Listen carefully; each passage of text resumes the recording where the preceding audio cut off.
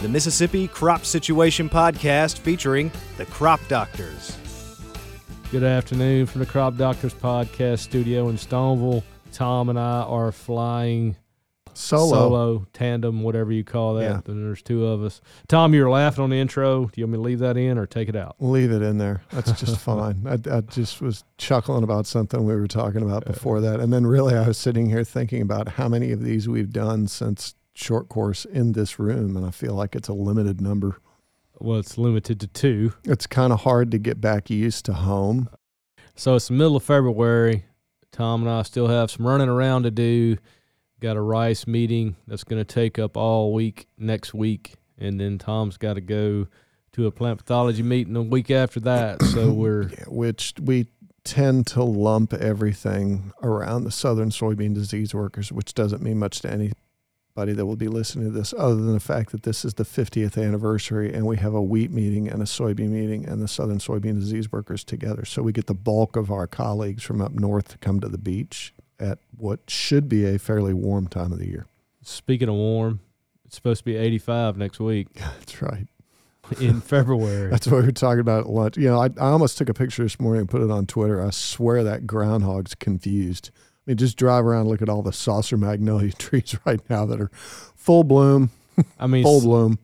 74, 75 is one thing, but 80, when I looked at it at lunch, it was up to like 83 for next Wednesday. I walked in shorts and a T-shirt this morning, which in February is stellar for those of us that didn't grow up here. Except for the I'm choking humidity. That's right. The humidity was a little rough. What Tom was laughing about before we started was that I told him I didn't have a good question for him, but then I came up with one just on the spur of a moment. So, Tom, why did your basketball team lose last night? I'm assuming you're talking about the Indiana Hoosiers. Correct. I don't know that I've said this on the podcast, but I, no joke, honest to goodness, stopped watching Indiana Hoosier basketball about the time that my alma mater fired Bobby Knight. I no longer watched college basketball after that moment in time. College basketball ceased to exist in my world because I was mortified by the fact that that university and institution would fire such a stellar coach. And I honestly, I lived in Amarillo. He coached in Lubbock. And I still would not watch college basketball. And I used to be a fanatic. I watched every game of March Madness. So the answer to my question was didn't know they lost. No, I had no idea. I don't pay attention to that. I use my ESPN app for hockey scores and don't pay any attention to the college basketball scores. Who did they play? Because they beat Michigan the other night. I knew that. I don't even know. It was maybe like Northwestern or something. It was a middle-of-the-road team because they're ranked like, I forget, in the teens maybe, high teens. 12. Who, Indiana? Indiana was like, yeah, I think 16 or 17. Yeah, something like that. And I just had glanced at that the other day. I don't pay any attention to them. And I used to go to the games when I went to school there. I mean, as many that you could. Were you there when you threw the chair? No. But I will tell this story because this is a good one, okay? So Bobby Knight threw that chair maybe at the something in Puerto Rico. It was a basketball game in Puerto Rico, if I remember off the top of my head. It was in the 80s. Following that, Indiana chained all the chairs on the bench together. And the only reason I know that is I remember being at a Sunday game when they played Northwestern at home in Bloomington, and there weren't very many people there. And Knight got mad. And he threw his clipboard down and he turned around and he grabbed a chair on the bench, and a hush fell over the entirety of Assembly Hall. And you could hear somebody up in the back yell, "Go get him, Bobby!" And he grabs a chair and starts pulling, and you could hear the chain, and the entire bench was moving as he was pulling on the chair because he wanted to throw another one and he couldn't, which is a shame. So he was a hothead. Slightly. All right, enough about college basketball, especially Midwestern Big Ten college basketball. Three-quarters of the people that listen to us just going, cut us off. We need to come up with an interesting title for this one to keep people interested beyond we fell off the deep end. Basketball discussion.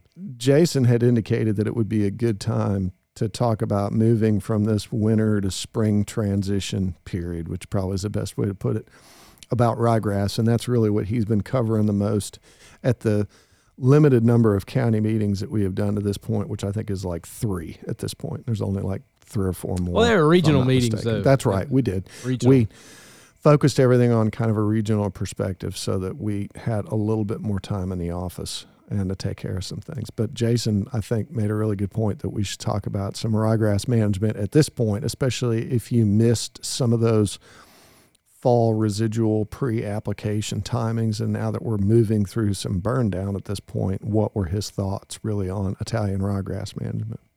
So this time last year, and it may have been a week or so later than where we are right now, but ballparking the 1st of March, I mean, my phone just blew up for several weeks. That was the conversation that I had on a day in and day out basis was this ryegrass is bad and it won't die. Thinking back, what was different about last year, and there were several things that were different, I think, for ryegrass in contrast to 2 or 3 years before that, the fall of 21, I think we got a significant amount of field work done plus fall residual herbicides out targeting ryegrass. But then in December of 21, we've talked about that. It was hot several times on here for different things, but it was it was unusually warm, and I think a lot of our treatments that we had put out in the fall of 21 dissipated, or in areas where we may not have had that treatment out, the ryegrass just grew more rapidly. Like think about wheat and wheat not vernalizing, things like that we were concerned about with wheat. Same concept with ryegrass. It just continued to grow. So when we got to our kind of traditional time to start our post-emergence burn down treatments, this stuff was just way bigger than what we were accustomed to dealing with. And I think that really put us over the cliff in controlling it come springtime last year. Fast forward to this year, I think we got at least an equivalent amount of burn down out in the fall in 22 compared with 21. For us right here, and this is these blanket statements that I make always get me in trouble, but in the Stoneville area, we went forever in the fall without rain. So from the middle of August, latter part of August, way up into November, we had basically no rain. Great for field work, but not necessarily great for fall residual herbicides for 2 reasons. One, we put some treatments out on some beds that weren't settled. I don't know that the fallout from that has manifested yet. I don't see that driving around yet. So what you would expect to see there, or what would happen there, is that ryegrass seed would be above the herbicide layer, and therefore you just get spotty control. This would be the time of year now that would begin to show up. Well, and biologically, you're talking about a weedy plant that would emerge much prior to the point we are now in February. Yeah. So you're not likely to see any additional emergence from that plant. What you would see now is post-emergence growth. Yeah. Let me finish up my thought on the weather last fall. The other part of that would be that it was so dry that stuff didn't come up till later than what we had been accustomed to seeing. The ryegrass here right now is way smaller than it was 12 months ago. And so you're right. What's there now is growth from a fall flush. And I think for whatever reason, in Mississippi, we're beginning to see more populations that have a spring flush.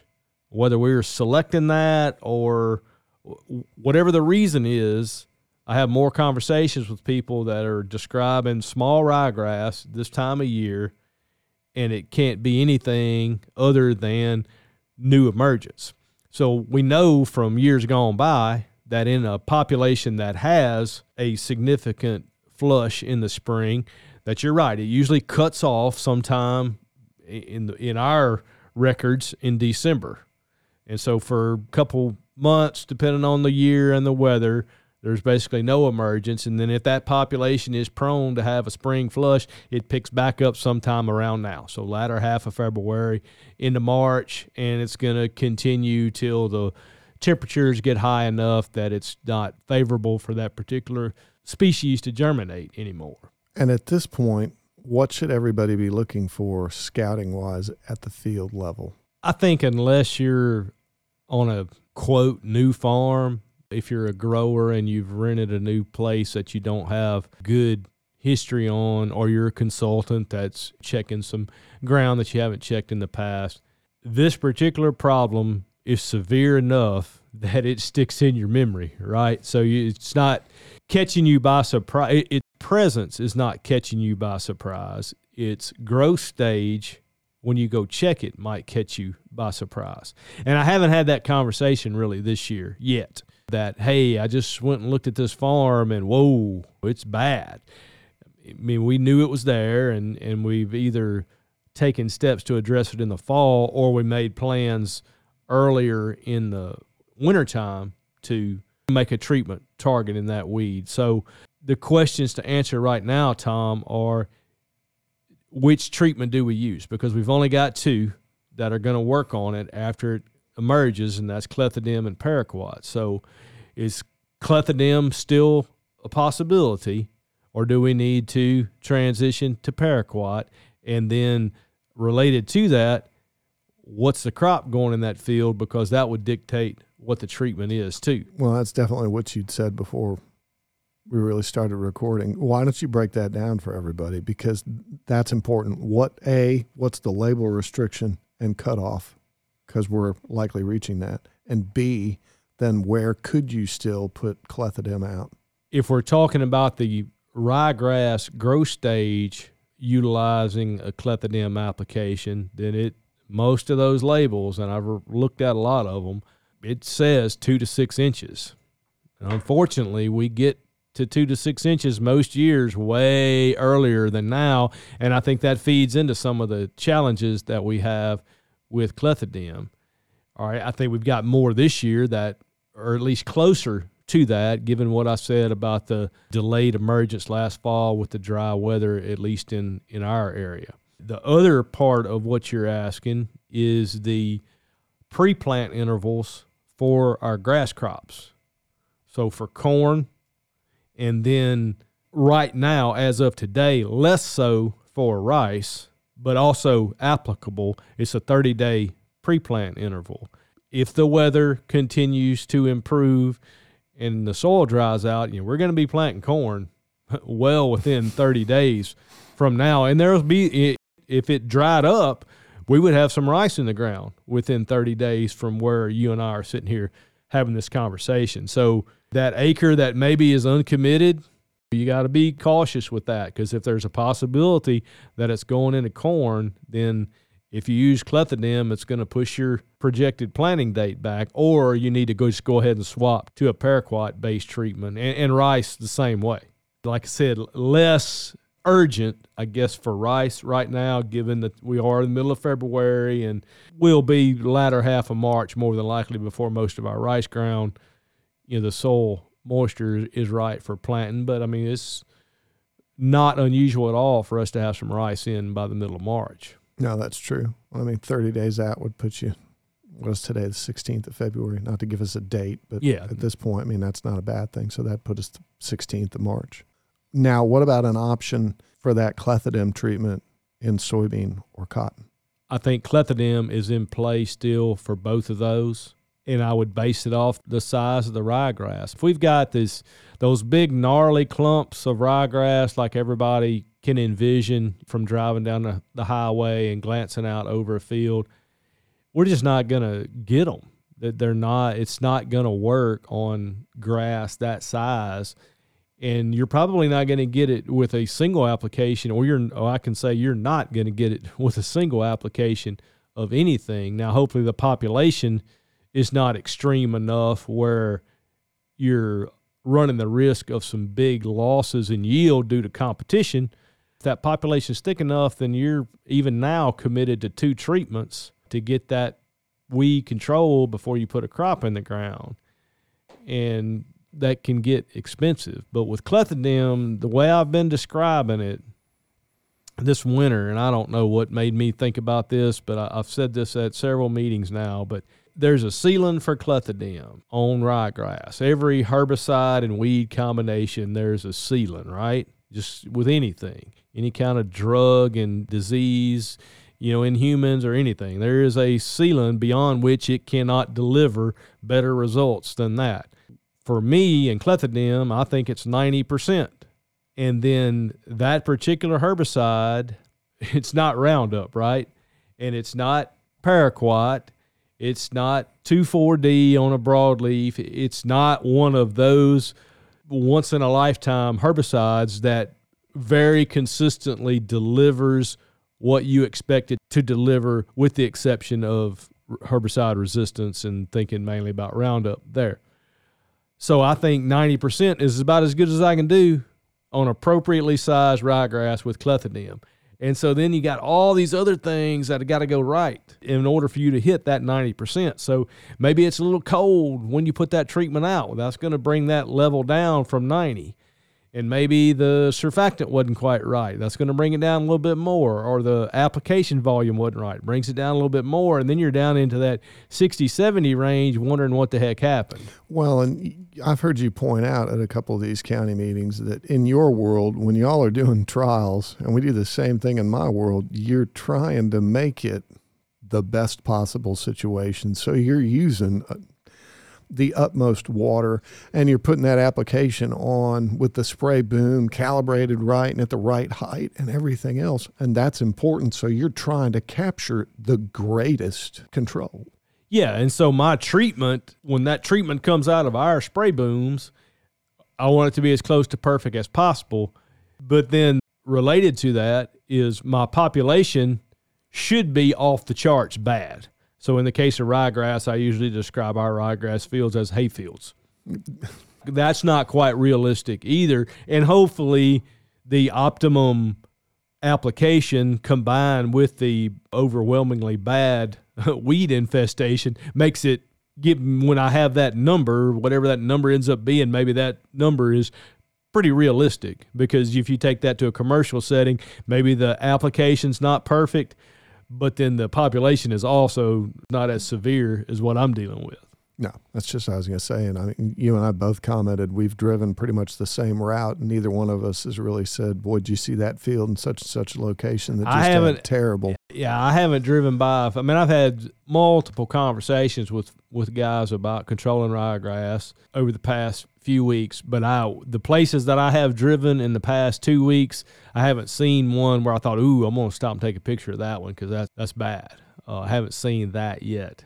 And it just hasn't been where I've been. I just haven't crossed paths with it yet. Well, and I hate to say it, but how much of that could just be related to the weather and the perfect setup that we had in the fall and the good groundwork that everybody had, and there's probably a bunch of things that factor into that. We need a break. I mean, you go back to 18 and 19 in the fall when it was so wet, we didn't get much stuff done, and then that carried forward to the springs of 19 and 20, and ryegrass was really, really bad those years.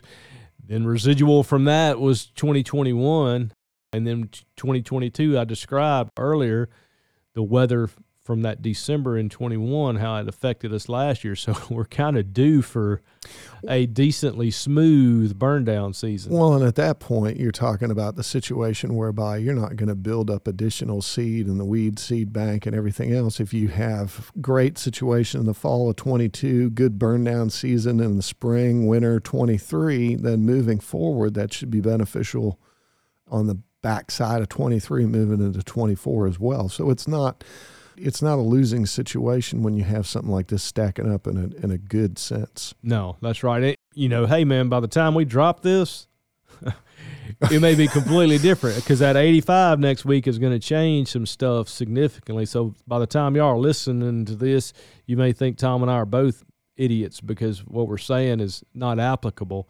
Well, the nice thing is we'll have the period in between going to RTWG and coming back. So if something changes on that route, coming back or back into Stoneville, one of us calls the other and says, I don't think that episode can go. Did you see that field that we drove by just a minute ago? No doubt.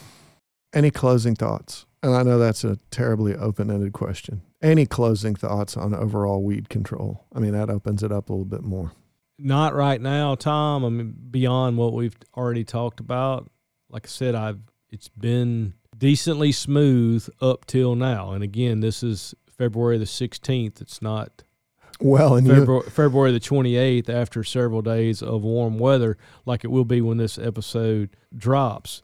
In March, I'd be cautious with clethodim, even on bean ground and cotton ground, just because the growth stage of the ryegrass is probably going to be beyond what it can deliver for you. So that puts you into a paraquat-based program. I prefer paraquat to go out by ground. If the soil condition is not such that you can do that, then either that aerial application of paraquat or an application of clethodim, maybe that's what you've got to do in order to just beat stuff down in a situation where you weren't able to do anything in the fall, or the burn down didn't make it out earlier in January or February. And I know we've had several episodes about ryegrass, even going back through last spring, but man, this one, it just has really ramped up in the past few years. I mean, it is a solid number 2 weed in our state, and I would even argue in corn it may be the worst weed that we have in a lot of areas. Well, and I'd say, even from where I sit, I spend a lot of time behind the windshield, and it's one that usually I'm shooting pictures to you or saying something, or you've seen the place or whatnot, but the importance of that particular weed at this point in the year certainly drives some of those herbicide application decisions. And I think that's really important to continue to discuss, because obviously we still have some places that have a problem. Right. We'll take a moment to thank our regular listeners. I think this is, something we're obviously continuing and will continue through 2023. And we hope the content is still important and at the right time. The Mississippi Crop Situation Podcast is a production of Mississippi State University Extension.